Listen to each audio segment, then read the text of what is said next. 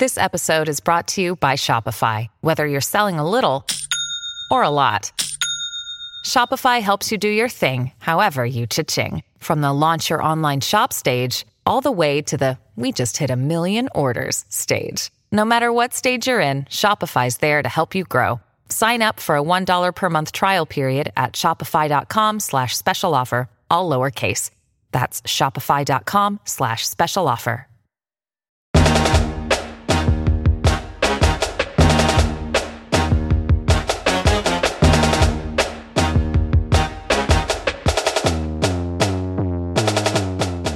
What's up?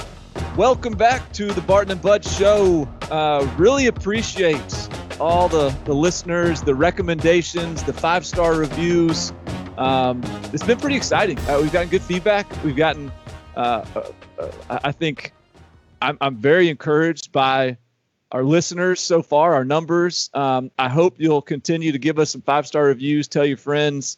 Do what else are they supposed to do? Share it, download, subscribe, all that stuff, Bud. And hopefully we can continue to grow this thing and keep on moving it forward.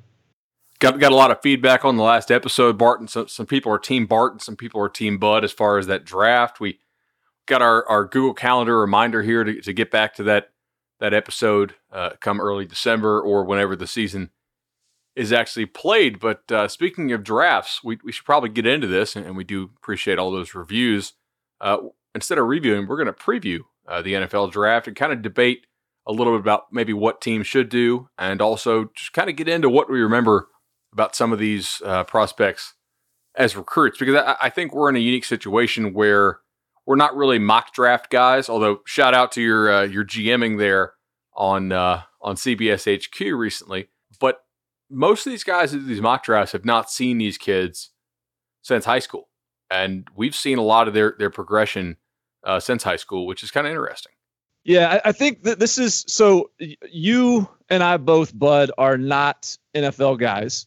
I mean, at least I'll speak for myself. I think I've heard you echo something similar.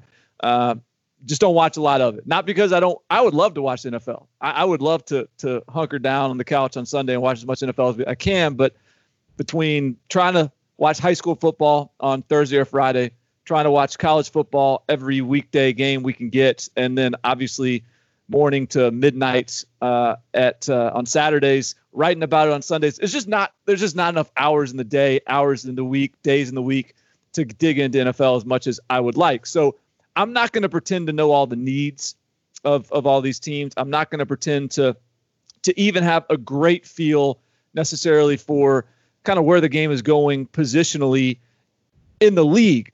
Now, what I do have a good feel for is where trends are heading in the draft, because that's something that we study pretty extensively, because we take our cues from that in terms of our evaluations. But I think the perspective that we have from seeing these guys from high school, then really digging in on them significantly in college as well, I think it gives us some perspective. We may not be digging into the film as much as the Bill Belichick and some of the GMs, but I think we've got a pretty good feel for who these guys are in a pretty comprehensive way. Yeah, I enjoy watching the NFL, but I don't really have a whole lot of time to do it. Typically on Sunday, if I'm not spending time with the family, I'm breaking down the numbers that just came out as far as the analytics stuff. I'm trying to see if I saw any key injuries, and then I'm getting ready for the live gambling show. So watching the NFL doesn't really fit in that. And then my wife is too sharp to this, man. She'd be like, wait a second, you cover college football and recruiting. Like, babe, we're not watching more football as our entertainment together. Let's watch Ozark or, something like that, or some fantastic CBS show. Maybe Blue Bloods could be good there. Great cross promotion there. Same reason I can't get 4 hours on the golf course on a Sunday either. Like, that's not going to fly when I'm traveling to camps on the weekends and then spend 9 a.m. to 1 a.m. watching football on Saturdays. So that's hard. Do you play? The links. No, I mean, I wish. I play once a year probably, and so I play just enough to where I can go out there and hack it around a little bit. But no, I don't have the rope to get out on the course. Especially not with a third on the way. That's going to be difficult. So How do we want to do this? You want to throw some questions at each other and kind of go back and forth, or how? I thought a good way to approach this would be just a couple of the questions that I think are interesting go into the draft that we can kind of go back and forth on. I'm legitimately curious on what your opinion is on some of these and whether it varies from mine. So I'll kick us off, and then maybe we can kind of go back and forth with it. And this initial question was sparked by a story. I think it was Gil Brandt compared Henry Ruggs to Darius Hayward-Bay, and we aggregated that and a 24/7, and I was just kind of reading the quotes, and I found them interesting. And so I'm going to toss this to you, and then kind of get your initial reaction to it. And I'll kind of give you my thoughts on it as well. But here's the question. Basically, bottom line is Henry Ruggs just a combine guy, or is he a complete receiver that you can trust in the first round? I'm going to trust him, right? Like he's impressed me and exceeded my expectations basically every step of the way. When he was a football recruit, he really wasn't that refined, in my opinion. Now, he wasn't a bad receiver, obviously. He was pretty damn good. But for a while, Ruggs was actually a better basketball player than he was a football player. He also kind of ran track and won track meets in his spare time. I mean, he's a guy who's shown that he's a very versatile athlete. We knew he had the long speed. The thing in my mind, just what I think back to with Ruggs in high school was the vert, right? But it wasn't like the combine style vert. It was him going up and mossing people at the high school level and coming down with some ridiculous catches, which was awesome. But when he got to Bama, like the stuff that impressed me was the long speed is clearly amazing, and he continued to moss guys. But man, he made difficult catches, and I don't mean like going over a guy to make a catch, but you could trust him to catch the ball and take a hit, right? Like he showed that component to his game. Is he the most refined route runner in the world? I don't think so. But like you compare him to Darius Hayward-Bay, I don't remember Darius Hayward-Bay making these crazy athletic catches. Like I remember him catching the ball and then taking it to the house because he could use that speed. But I don't remember him doing some of the other stuff. Like, did you ever think of him as a real tough receiver who you could count on to make a clutch catch and then take a hit and hold on to it? No, but with Ruggs, I think of him that way. I posed this question to myself with the expectation. Look, I know in my head what my answer was, which was no, I believe in this kid in as a receiver. I don't think he's a Darius Hayward-Bay. I don't think he's a future bust. I think he's a guy that's a potential top receiver in this draft. But I wanted to do the question some justice and dig in a little bit and make sure that I was thinking through this. And so the 13 fastest 40 times at the receiver position since 2006 in the NFL Combine. And the 13 number and the 2006 number is just that's the first group that popped up on NFL.com. And that's what they date it back to. Here's the names. John Ross, Marquise Goodwin, Jacoby Ford, J.J. Nelson, Darius Hayward-Bay, Paris Campbell, Andy Isabella, Curtis Samuel, Will Fuller, Jason Hill, Chad Jackson, Brandon Cooks, Philip Dorsett, and Mecole Hardman. So, and that's 4.27 to 4.33. That's those guys' speed. And so among that group, you got John Ross as a first rounder who's looking busty. You got Darius Hayward-Bay, first rounder, bust. You got Will Fuller, first rounder, not a bust, but I think probably like maybe not a first round talent, maybe more second, third type of talent in terms of his career. Brandon Cooks, yeah, we'll call that a hit, first rounder. Philip Dorsett, probably not a first round talent. And then there's a couple that like the list in its entirety. I'd say the best players in the group are Brandon Cooks. Mecole Hardman had a good rookie year. Maybe you go Will Fuller in there. It's not like it's point being, it's a underwhelming group. Some of those guys were drafted in a range where like they should be underwhelming. Jacoby Ford was a 4th round pick, so can't expect too much out of them. But I do think that there is an innate instinct to get seduced by speed. And so when I think about Henry Ruggs, I do think he is a tough player, like not your average speed guy in terms of demeanor. I think he's a tough player. I think he makes tough catches.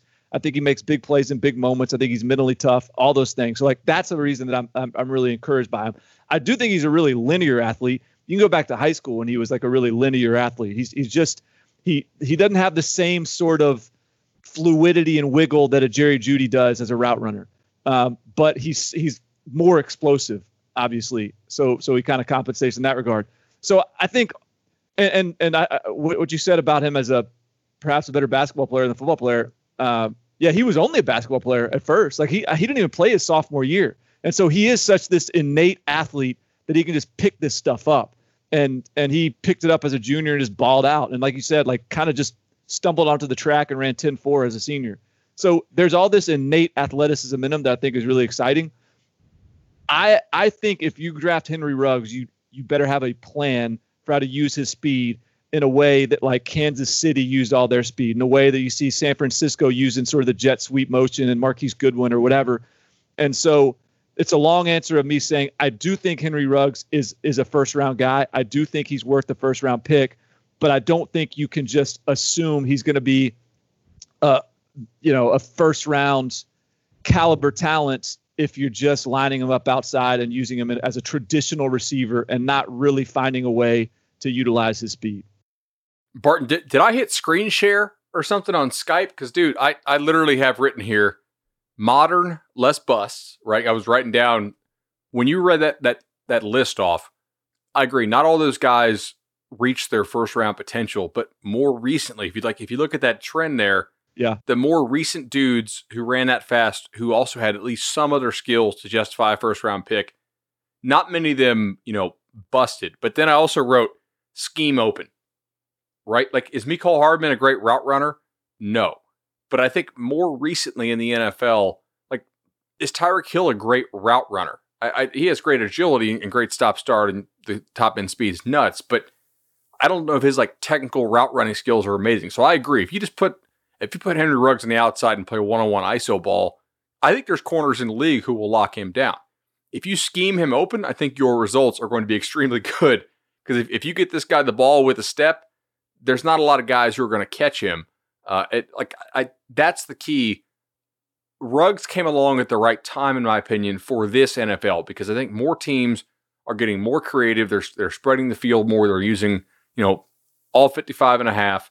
It just makes sense for him right now. If you give me Henry Ruggs 15 years ago, I don't know if he's a great NFL player. Right. Yeah, that's where I'm at with it. I think he's coming along at the right time. So I'll be fascinated to see where he goes, because at one point, Daniel Jeremiah, I think, was starting to hear some buzz about first receiver off the board. It'll be pretty fascinating. Where do you want to go next, Bud? What's your turn? Let's go ahead and actually stick at receiver. I want to ask you this. I'll put you on the spot, put you in the hot seat. First receiver drafted. I'm not saying predict who it will be. In fact, if you want to, fine. But who would you take? Would you take Ruggs, who we just talked about? Would you take Jeudy? Or would you take CeeDee Lamb? Or I guess you can take somebody else. I don't know really who that would be. I think it's these three guys in the conversation. And they all certainly have great strengths and weaknesses. So, yeah, I think the tier one to me is Lamb, Jeudy, Ruggs. I would probably put Justin Jefferson as like a 1B tier, and then a little bit of a drop. Like I do believe in Justin Jefferson. I think if I'm picking a receiver first, though, and I am partial to Henry Ruggs because he was the number one receiver in the 24/7 Sports rankings. So I would love it if he goes number one in the NFL draft at the receiver position, because not everyone had Ruggs number one. In fact, very few people had him close to number one. So I'm rooting for it. But I think if my job's on the line and I'm a GM, I actually think CeeDee Lamb might be where I would go. And it's because he's just like, he's so good after the catch. He's such a trustworthy downfield target. I think he's the most complete in terms of play strength, in terms of speed, in terms of ball skills, and run after catch. And so I think that's where I lean, but it's close among that top group. interestingly enough, like CeeDee Lamb was the guy. He was a 4-star for us, but he was not like he didn't leave a dramatic impression on me in high school. Was a good receiver. There was no question. But whether it's just when I saw him or the settings or what, I never got a good feel. It's not that I didn't like him. I just never really got a great feel for what's this guy going to be in college. I never got a good feel of whether he's going to be really good, not good. He was just sort of a guy I trusted was a quality 4-star level receiver. And man, he's really very quickly in his Oklahoma career, he flashed as like a legit dude. I think that's really interesting to me.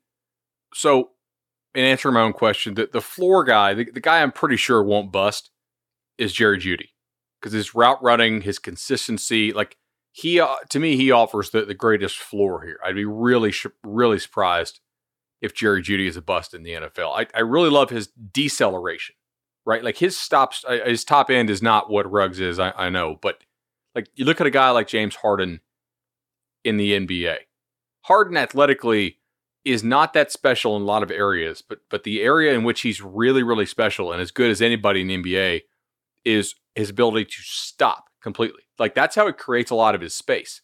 Jeudy does the same thing. His ability to go from top end speed to just totally stopped is really special. And so these DBs have to try to stick with him really close on these stop routes and these comeback routes. And I think this actually allows him to get on top of them on some of the deeper stuff pretty well, because they know he has that ability to create that space underneath almost at will. Ruggs to me is the ceiling dude, no doubt. Like if I'm shooting the moon, I'm taking Henry Ruggs first. And Lamb, I think I agree would be my choice, because to me, he's the greatest mix of both ceiling and floor. So let's roll. I want to take you to quarterbacks here, because there's a couple of interesting. So I think this is a fun way to phrase this here. So let's just assume you can't get Tua and you can't get Burrow. And you need a quarterback, but I'm not going to pin you down and say you need a starter. Maybe you need depth. Maybe you need a starter. You can take this anywhere you want to. But what would be the quarterback in what spot in the draft that you would be excited to land? In other words, look, sure, maybe it's James Morgan from FIU. You don't want him in the first round, but hey, if you can get him in the 7th, man, you're pumped. Or maybe it's someone in the 2nd. Maybe it's someone in the back end of the 1st that you think is a real value get. Or maybe it's just Justin Herbert right there at number 3 or 5 or whatever it is. Where would you be excited about making a run at a quarterback after Tua and Burrow? And we can get into Tua and Burrow too. There's an interesting question there I think probably is worth examining. But where would you feel comfortable or excited about landing a quarterback elsewhere in the draft? First of all, you mentioned James Morgan, were you at that Ohio Elite 11 regional that he absolutely balled at? Dude, James Morgan has been like, he went to bowl, like very rarely does a kid who commits to a MAC school get a 4-star grade by us. The kid went to Bowling Green. It wasn't like he, I don't know, transferred in, or like he was a Bowling Green commit with a Bowling Green kind of offer list. Dino Babers was there at the time. So that was, I think there might've been a Power 5 school or two that he chose Bowling Green over, but yes, I loved him. And he's been this sort of, he's just sort of teased me with these NFL traits throughout his college career. And I loved him up when he went to FIU. And then like people that I knew that were FIU fans were like, hey, your boy had a 4-pick game the other day. Like, thanks a lot. And then here we are, like he's still getting some draft buzz. And so I'm still hanging on to some hope that this dude makes it happen and gets drafted and makes our 4-star MAC quarterback look good. And this is not groupthink, right? Barton and I were with different networks at the time. And we both saw him there at that Ohio Elite 11. And I don't know if Burrow was there on that same day. I don't think he was, but there was a number of other good quarterbacks there that day. And I was like, who the hell is this redhead kid from Wisconsin? And he's just ripping it. He's throwing dimes. I went back and looked up his stats in high school. That the junior year was not great, but my thought process for why I liked the kid was, all right, if he's going to a MAC school, like they're going to invest their time in him, right? Like they're not going to over recruit him. That he's got a good chance to really come out and be something. Now, what I would not do is I don't think I would take Justin Herbert with a real high pick, simply because. By the way, just while you're on that, I think with that point, I just think it's interesting. People might be interested to know, like, when I see a kid and throw a 4-star on him that he's committed to Tulane or something, I get disappointed when he lands the blue blood offer, and then like the inevitable flip is going to come. Because if we identified that kid as a talented player, to your point, Bud, you know that smaller school is going to, like, they got to make it work with him. They have to put everything they got into making that guy hit. And so I think that oftentimes those kids have a better chance at panning out at the small school than at the big school that they may get later on. So anyway, I want to make, like, double down on that point, but go ahead. Or even when a kid flips from like a little bit lower level P5 school to like when he gets the Bama offer and he commits here, and I'm like, all right, congratulations. Realize that you're probably Bama's third choice in this given year, and next year they will not have to settle for their third choice. They're going to get their number one choice, and you will be hitting the transfer portal in 3, 2, 1.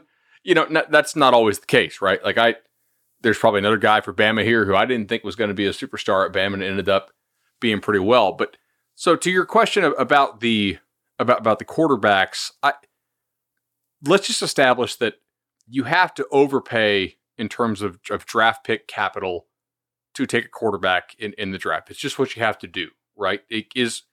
Justin Herbert's probably going to be a top 10 pick. Does anybody really think he's a top 10 prospect if you didn't have to have that quarterback pick premium? Probably not, based on what he did in college. You may disagree with me. I would like to have seen more production out of him in college. And he wowed me with some plays, but I never really felt like he was taking over games and dominating them as often as I would want a quarterback with his physical traits to do. And especially playing in the Pac-12, which has not necessarily been the best league recently, he didn't wow me enough. So I wouldn't go Herbert because I'm going to have to take him in the top 10. Is there a chance I can get Jordan Love in the back half of the first round? Because I feel like I'm not going to have to pay him some crazy salary with the new CBA. If I have to cut him after 3 years, it's not going to kill my draft or my salary cap coming up. As a junior, he was really good. As a senior, really up and down. I wonder, is that worth it there? I might take a shot on him. Yeah, I think that's kind of when I posed the question to myself, that was one of the guys I had in mind. But I will say this, like, the more I think about it, and I'd be curious your opinion on this too. The more I think about it, the more if I need a quarterback, especially if I don't need a quarterback to start year one, but I just, you know what, we got an aging veteran that's just sort of a stopgap for me. I need to get somebody in that's going to be my future. I think I'd be pretty excited about a Jalen Hurts second round pick, maybe mid to late second round. But Jalen Hurts, I do feel like the kid is an incredible competitor. Like, the maturity and the leadership is going to be there. He's going to work his tail off, and like, let's not knock him. Like, the kid can play, like, he can throw. He's not some just incapable passer. Like, I think for somewhere along the way, and it definitely came from the Bama days when the offense just exploded whenever Tua was on the field. And so that I think that really colored who Jalen was as a player the rest of the way. But I think when you look at the way he sort of developed, just incrementally, granted, but year over year, I do think you started to see. I mean, if I would have read you off Jalen Hurts' stat line at Oklahoma when he was as a senior, while he was at Alabama as a sophomore, like, that probably would have been tough to sort of comprehend that's what he became. And so I just think, like, there's some, there's a little chip on his shoulder, kind of doubter sort of mentality that Jalen Hurts is going to make some people pay.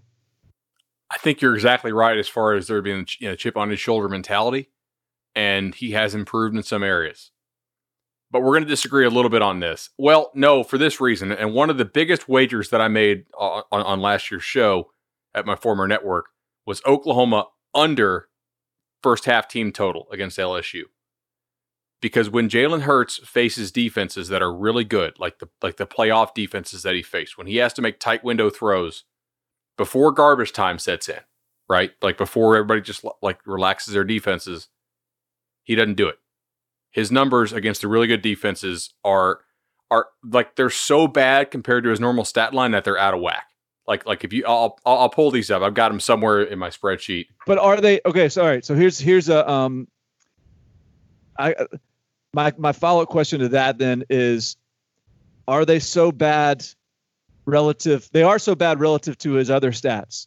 Are they bad relative to just everyone else's stats in the country? Because right. Oklahoma can just just put up stupid stuff against bad teams. And I'm not going to knock him for not being able to just do like unreasonable things against really good teams.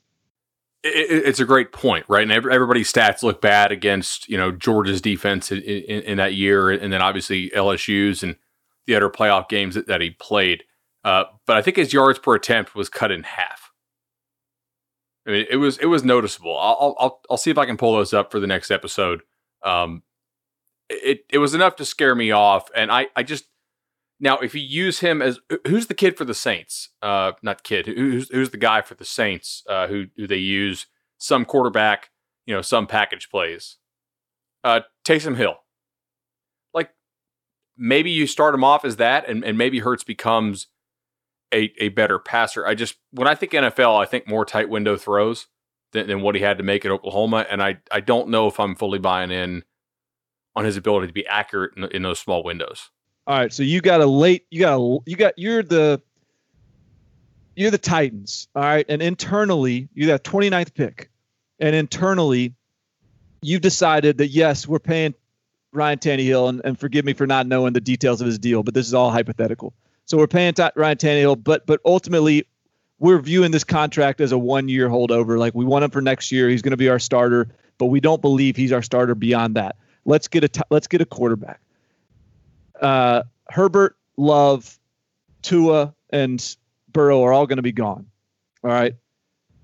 Is there a guy, and there's a guy and I'm thinking of, and I could even just throw his name out if you want me to, but I'm just curious. Is there a guy that you would be willing to burn a first round pick on with the idea he sits and becomes your 2021 starter?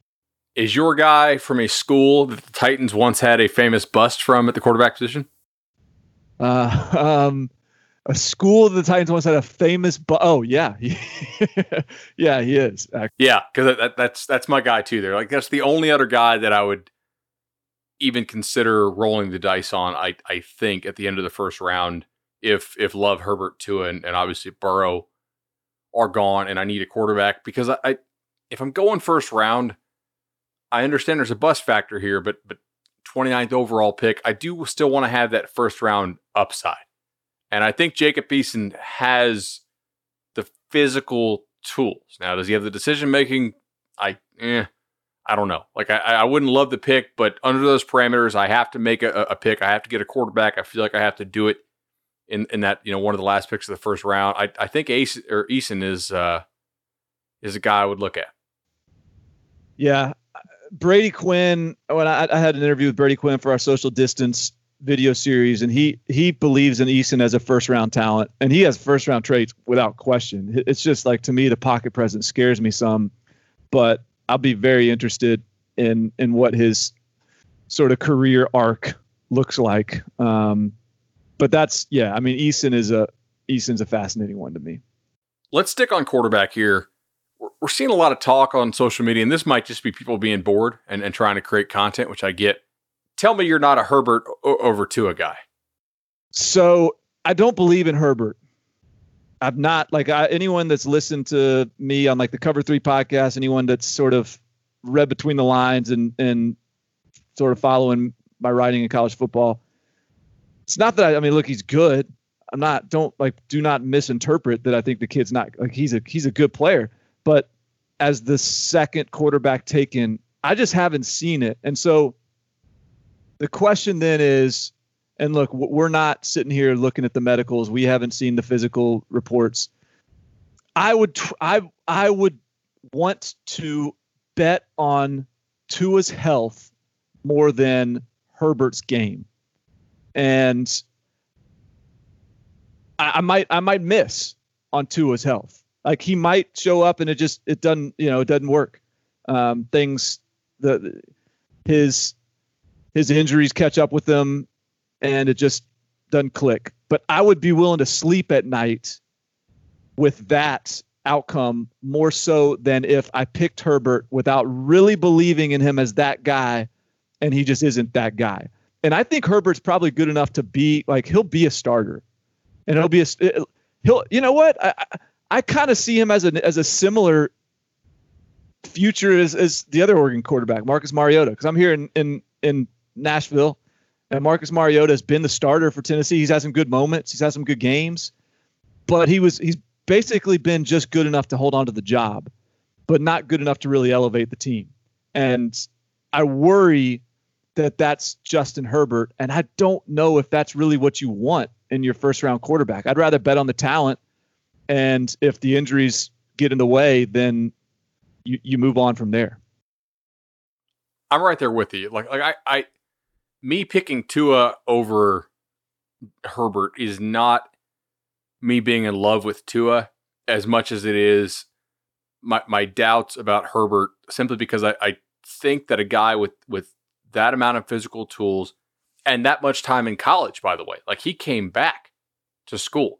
Like, if I'm going to take him over Tua, I want him to have dominated this last year. I want more throws with anticipation. I want more comfort and adeptness as far as navigating the pocket, which, by the way, was extremely clean for the most part, because that Oregon offensive line was really good. And for the most part, again, you don't face that many elite defensive lines in the Pac-12, though there are certainly some.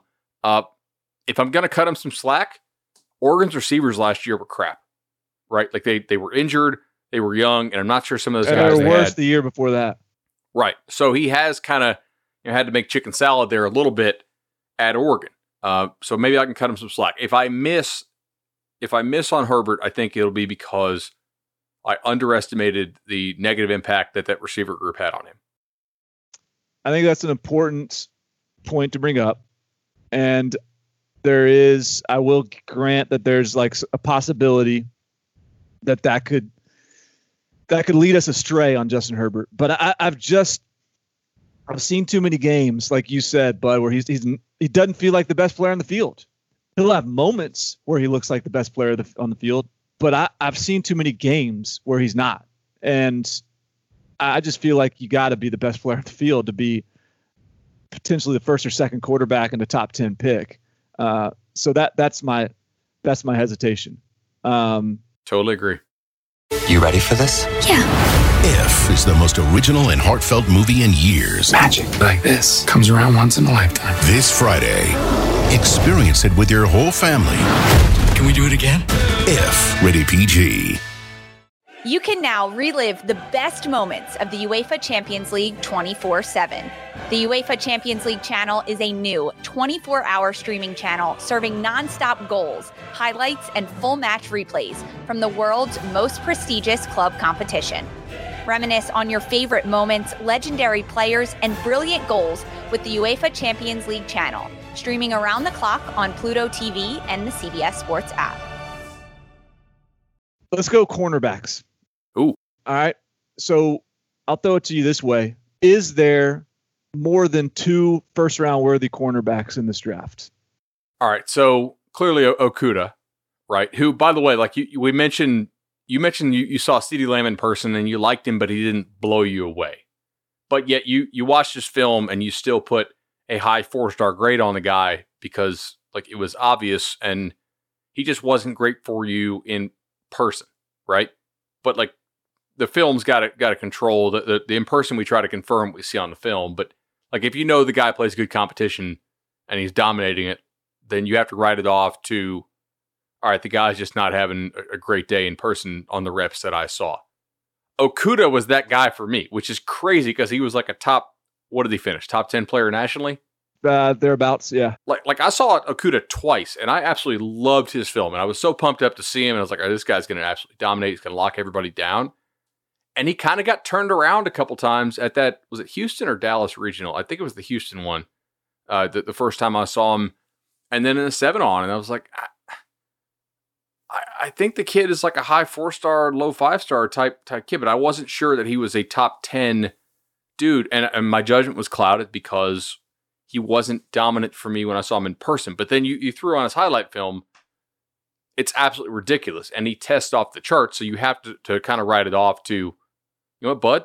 Sample set here is way too small as far as seeing the kid in person. The highlight film has to control within reason. And so I don't think I would have had him as like a 5-star, but not a top 10 type guy. And I would have been wrong on that, most likely. But he's clearly your number one corner in the draft, I think. And I have him plus 350 to go number 3 overall. And that's now down to plus 105. So pretty happy I'm sitting on that ticket there. The kid from Utah is another dude who I think will probably end up being a first-round corner. Trying to think. Who, by the way, we had a pretty high grade on, and he was one of your favorites, I think. Yeah, I liked it. He was a basketball guy that just, like, I remember he showed up at a 7-on-7, like basically straight off the AAU basketball court, and good length, good speed. He's out of Fresno. He was just a competitor. Like, that's one of the sort of that's one of the things I really value in all positions, but as a guy that's, you know, not just doing ladder drills all year long, but is really good in other settings. So that kind of hit me to him. And the other guy, like, that's sort of been the consensus top corner or first round guy would be the CJ Henderson from Florida. So if you assume CJ and Okudah go in the first round, and I guess like our options would be here for a third first round corner would be like Christian Fulton, Trevon Diggs, Jalen Johnson, Jeff Gladney, maybe the TCU kid. Gladney could be in there. Are any of these guys blowing your skirt up? I think we will have. I think it's more likely we have 4 corners in the first round than just 2. Really? Okay. Yeah. Now this is not me being like NFL expert saying they should, but just looking at a couple different mock drafts, including one on CBS Sports. Like, CJ seems like a no doubter.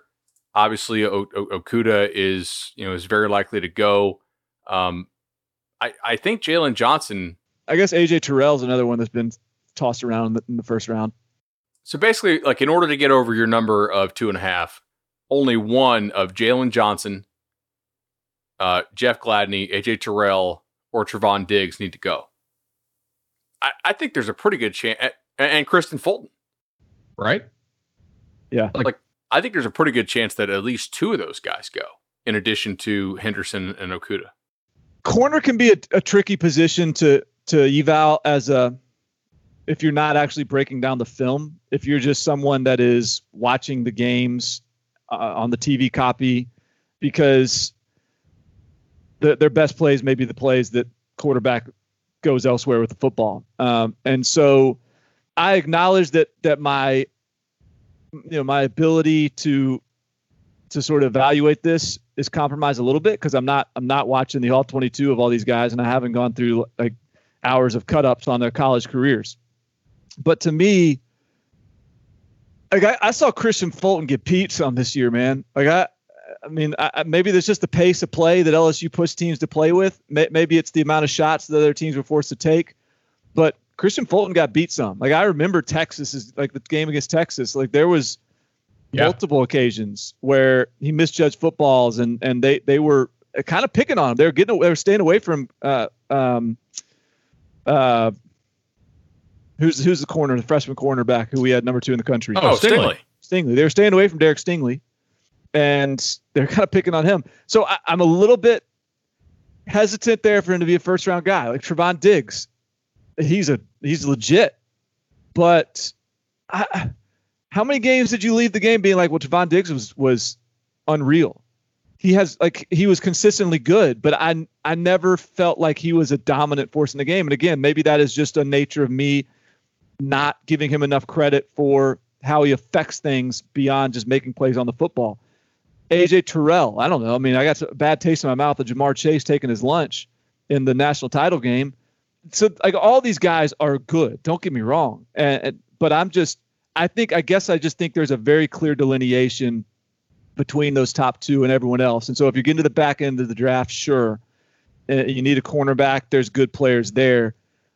But if I were just sort of a GM and had my draft board and just making my, grading my players, hey, maybe there's only 26 first round grades in the whole country, but there's only two cornerbacks that to me I see as that legitimate first round, no doubt guy. I think that's fair.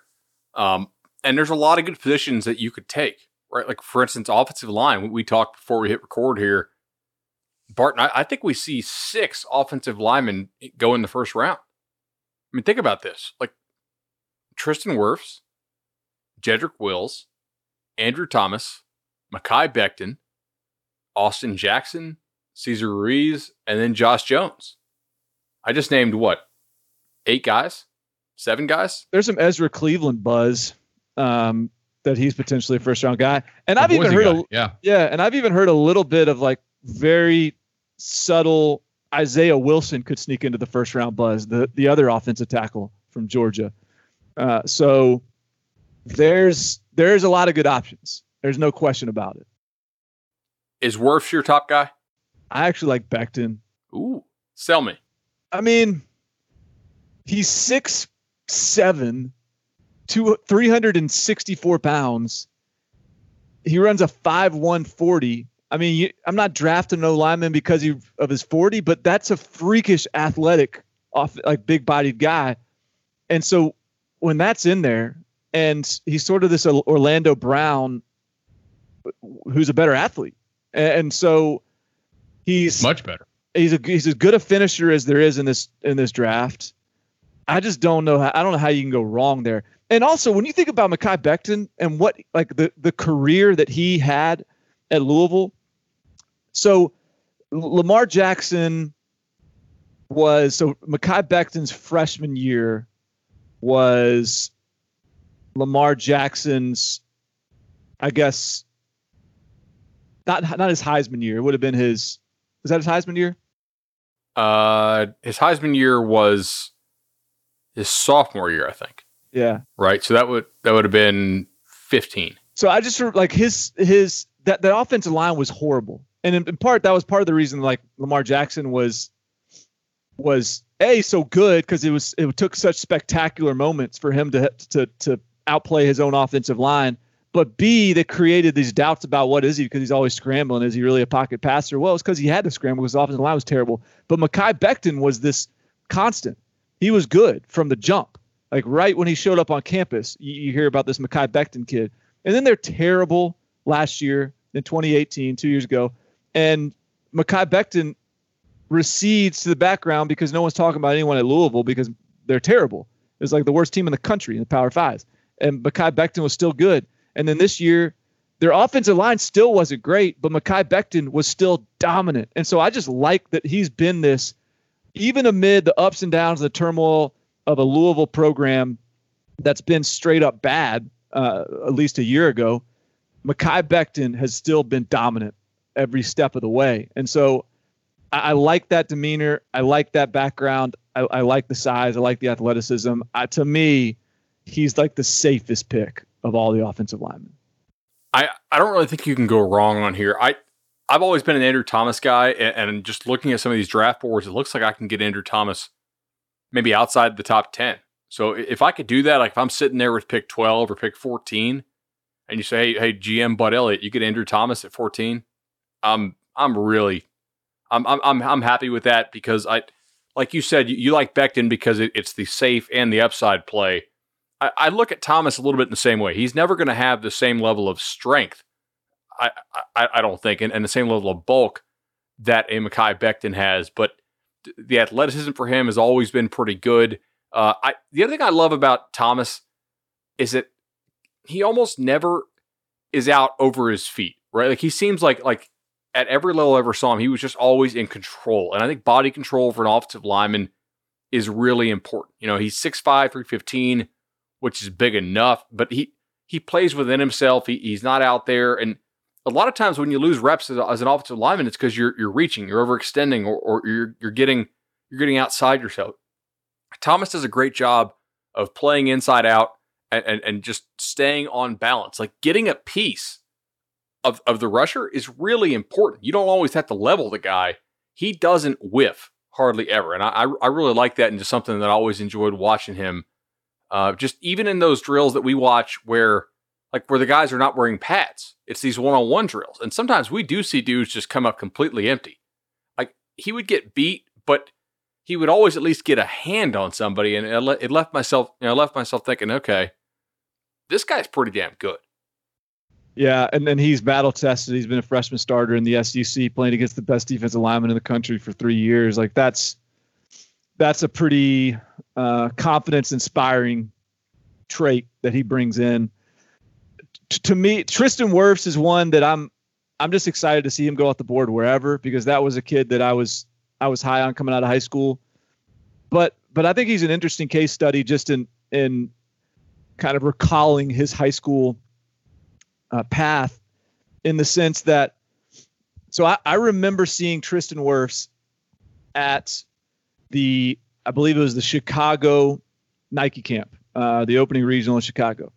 And he was very mediocre.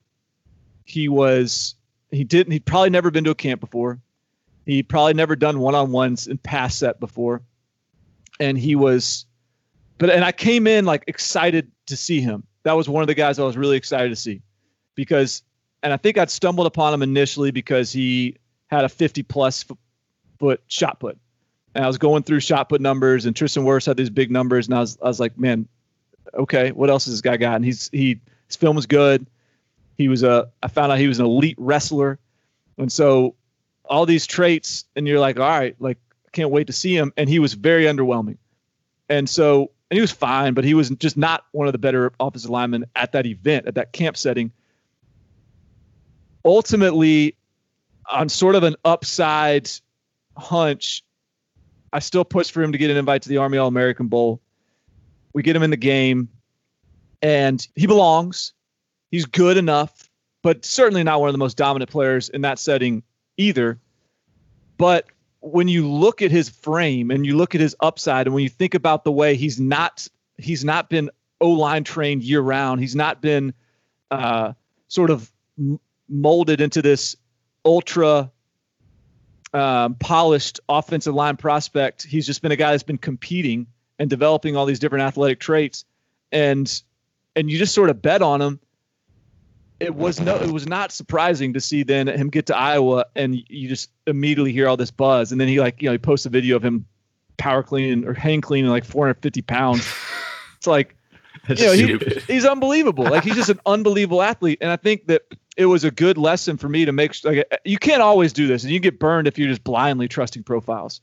But it was a good lesson for me to not turn your back on a profile if particularly at offensive line, if he's not just, balling out on kids in some sort of camp or all-star setting, because that is can be such a misleading way of evaluating an offensive line prospect.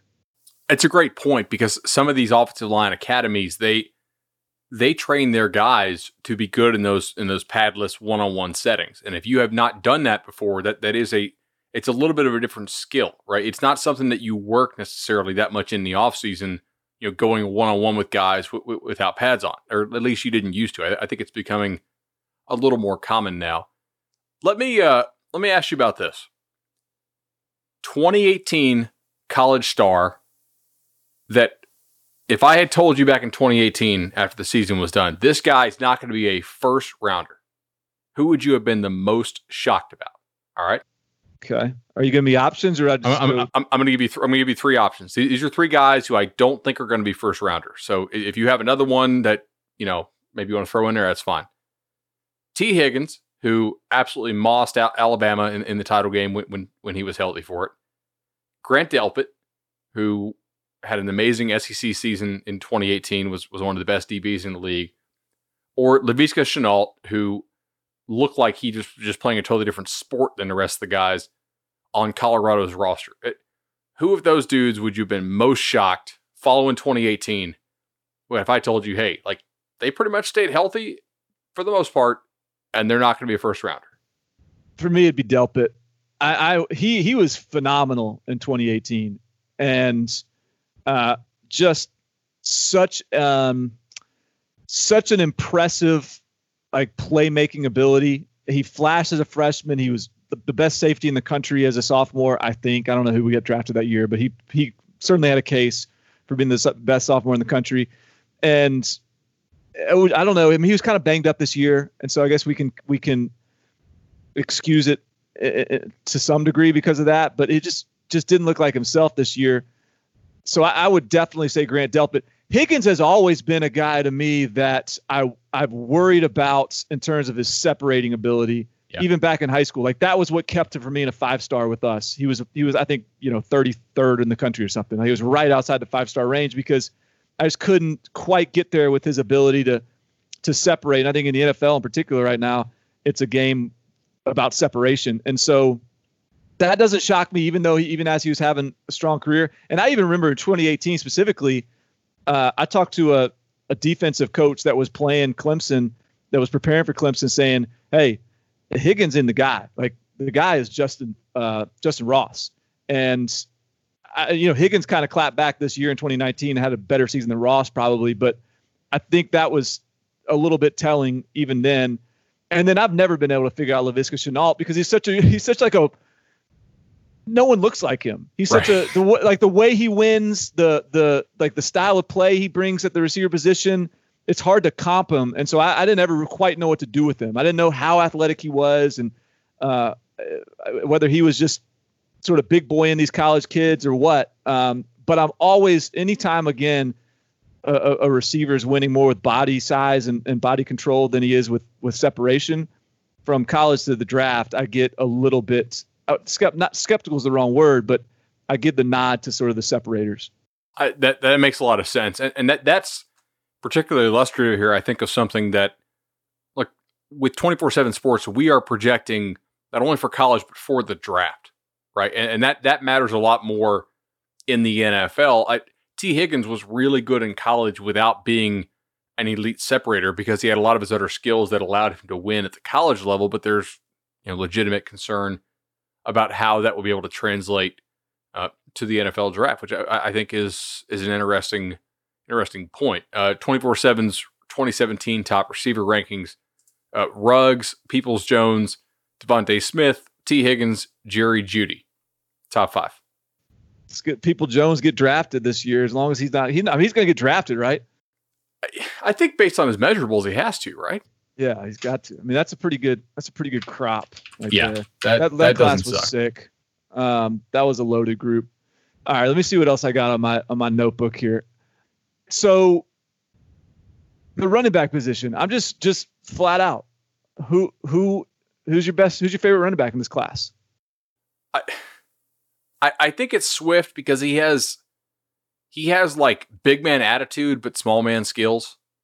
Like he's a really physical guy, even though he's not that, like he's not big framed, but he's got big thighs, but he also makes people miss in short space. Like Georgia's not a spreaded out team. He had to run with a lot of bodies around him and was able to do so. Now he's the difference between him and Taylor for me, who I think is probably the other option, unless you got another dude who's kind of off my board. Taylor has more of the home run hitter speed, but I think Swift is a little bit better in the other areas. Although I will tell you this, the guy that I actually think I would want if I could wait. Now I know we're talking mostly first round today. The way that LSU used Clyde Edwards-Helaire, it kind of reminds me a little bit of the way that the Greatest Show on Turf used Marshall Faulk. Like, when's the last time you can remember a college running back splitting out wide that often and running an actual route, right? Like, he didn't just stand there and they just threw him the ball. Like, he would split out wide and he would ISO on these backers and run legitimate option routes and screw with them. And like, that's a skill we're seeing more and more in the NFL now. The ability to have Edwards-Helaire do that, and he really catches the ball well. I mean, he had a number of catches this year where he's going up over defenders and pulling it down. He doesn't have typical running back hands or receiving skills. I like him a lot, but I don't know, because of the lack of speed, if I would take him in the first round, obviously. Yeah, this is a bad recipe for a podcast, bud, because we're just too much agreeing. I'm right there with you. Like, I've wavered back and forth. I've been tempted by Jonathan Taylor a little bit in the top spot, but I just think DeAndre Swift is my guy as well. He's funny. Like, he was coming out of high school, he was 5'9"ish, 225-ish. Just, that's incredibly thick. Like, that's a densely built dude. And a lot of it is thighs, like you said. And that, he's carried that sort of compact physicality to college, but like he doesn't lack for juice. Like he when he touches the football, and when I watch Georgia, and sometimes it's frustrating to me to watch Georgia because I almost want them to just pound the rock with Swift. Like, Georgia will pound the rock, but they cycle in all these other backs, and I'm just like, man, give me Swift. Holyfield, or you don't need to see Holyfield and all those guys. I agree. Let them take a breather. Like, they can come in once y'all have pulled away, but give me more Swift. And so I think that he's the guy. He can catch. He's versatile. He's explosive. He's physical. I just like him the best. I think the more I sort of watch and think about it, I'm totally with you on Clyde Edwards-Helaire. Also, I think I got jotted down sort of the idea of, look, yes, Swift is my favorite back in this class, but my favorite drafting situation would be to sort of, I don't know where the value is on Helaire, but late second on Clyde Edwards-Helaire, I think would be, if you're creative enough to utilize him properly, that would be a fun guy to have on your roster. All right, let me ask you this, process oriented. For so long, I was always of the opinion, like, I'm not going to ignore what running backs do at these camps we go to, but it's not the position that I would watch the most because it didn't really reflect what they did in pads, right? Like, it's almost all pass catching. There's a little bit of the cat and mouse stuff where they're trying to make somebody miss, but I don't know that like, to me, that the value I got on the running backs out of these camps for a long time was sort of their testing numbers and not quite as much of the drill stuff. I still have the film I shot of Edwards-Helaire from that New Orleans Nike Regional, where he is just crushing guys in these one-on-one pass catching stuff. But I don't think his testing numbers are anything to write home about from that event. Does the way the NFL is going now, with just like every single year in the NFL, teams throw the ball more than they did the prior year. Like, it's almost like bunting in baseball, except going in the opposite direction, right? Like, the Astros didn't have a single bunt in the regular season, sacrifice bunting. Like, the passing in the NFL is just going straight up and down as far as the trend line. Does that make you want to evaluate these running backs catching the ball more from these camps than you used to? Yeah, I for sure. I won't call the player out, but I was, that's one of my, like, just last night I was evaluating a player and even talking to a college coach about him and talking about the limitations that I see in him. Like, he's just sort of a compact running back that will carry the football. And he's not as versatile as a pass catcher, not as fluid in space. Like, those are things that are really high value right now. And the Clyde Edwards-Helaire recruitment was really fascinating because I'll correct you on this, bud.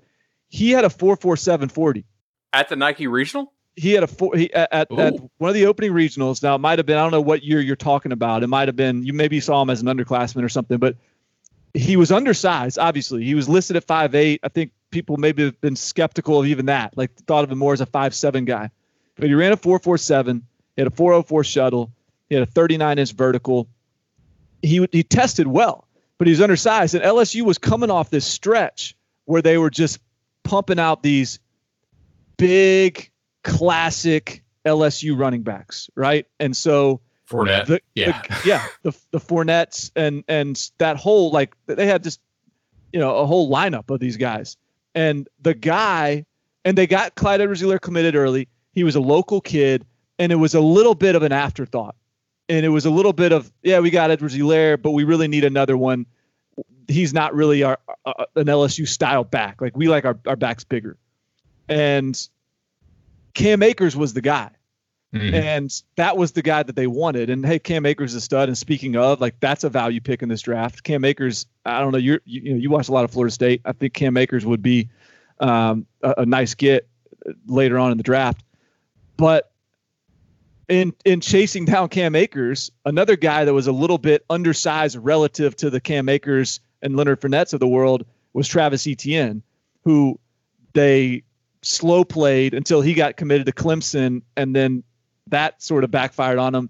But here, like, it all comes full circle, because at the end of the day, Clyde Edwards-Helaire was as good as any of them, and he's going to get drafted more than likely higher than Cam Akers. Oh, for sure. And perhaps even higher than Travis Etienne as well. It's just sort of ironic. And it definitely took a offensive shift, an offensive mentality change and philosophy change to really maximize Clyde Edwards-Helaire. But I think that whole recruiting process was fascinating in the way it played out. If they don't have Joe Brady, is Edwards-Helaire, is he a practice squad guy who then all of a sudden balls out in games and gets a second contract a couple of years down the road? Like, is he a draftable guy? Yeah, I don't know. I mean, I agree with where you're heading in the sense of however he got into the NFL. I think he would stick once he's in the NFL, and he'd be a really good player. But yeah, to your point, yeah, I think maybe there's a chance he gets drafted in the 6th round or something. But as it is now, he's going to be a second rounder, probably, I would imagine. I mean, at worst, maybe he's a 3rd, and at best, maybe he sneaks into the 1st. Do you want to end on this and look at our offensive tackle recruit ratings from 2017? You got good news for me? So, yeah, when I'm sorting by the 24/7, it's messing up. So let's just go with the composite here. But there's not a lot of disagreement as far as what I can tell. Like, everybody was pretty much within the same range. Leatherwood, going to be a top pick. Foster Sarell, I struggled to stay healthy, I think, some at Stanford, but could still get drafted, I think. I think still got a pretty good shot of getting drafted, but certainly not a lock, I don't think. Walker Little, probably going to be one of the top picks in next year's draft if he stays healthy this year for Stanford. As long as he stays healthy, he's a no-doubter, yeah.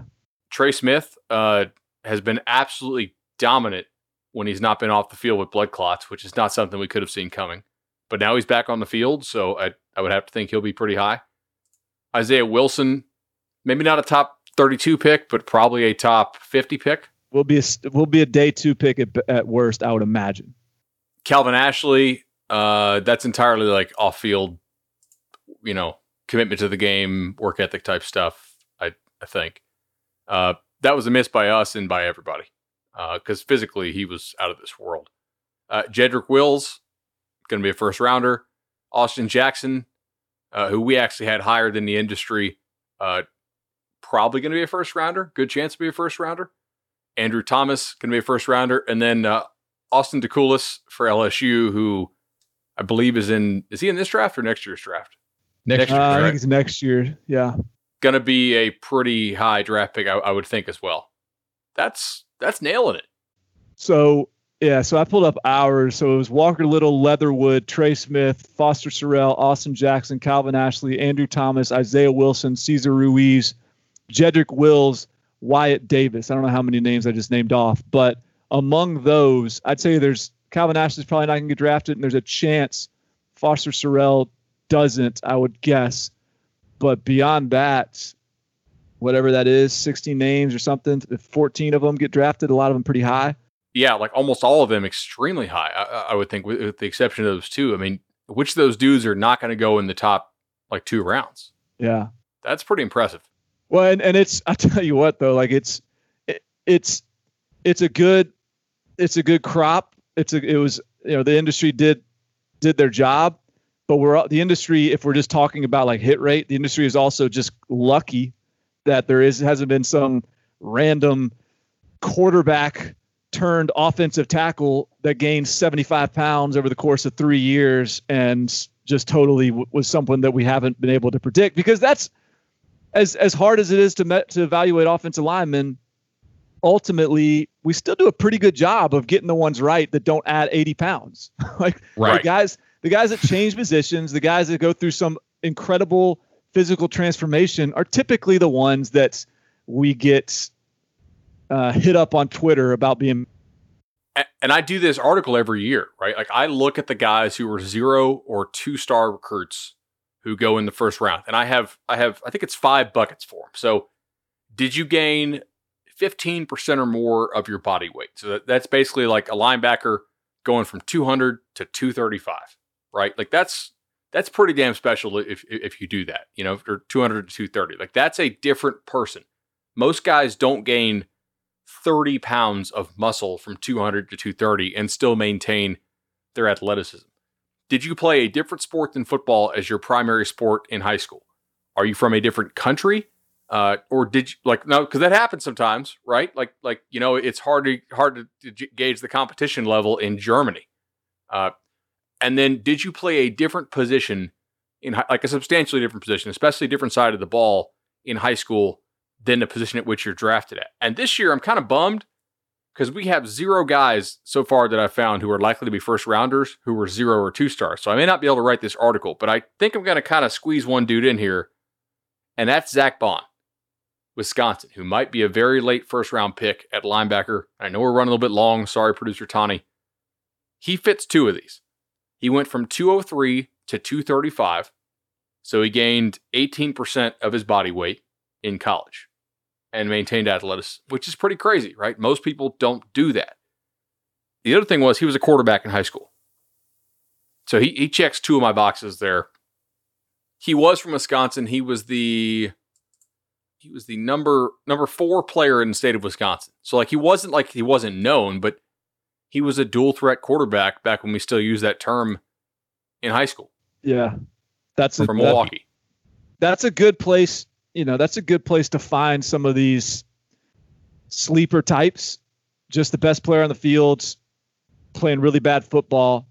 No way to know what they are unless you're the coach that's visited the school and just has an understanding of what kind of an athlete he is. But 2 offers, Wisconsin and South Dakota State.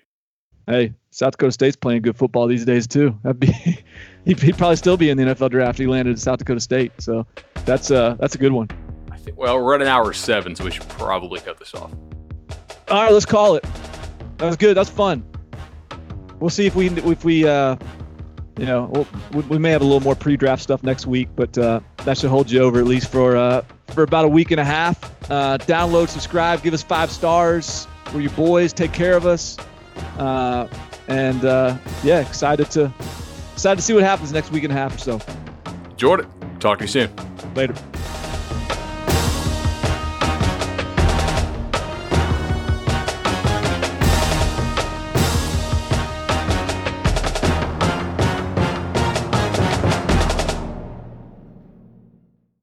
What if I told you imaginary friends are real? This is just so exciting. This Friday, get ready for the movie event with the greatest cast you've ever imagined.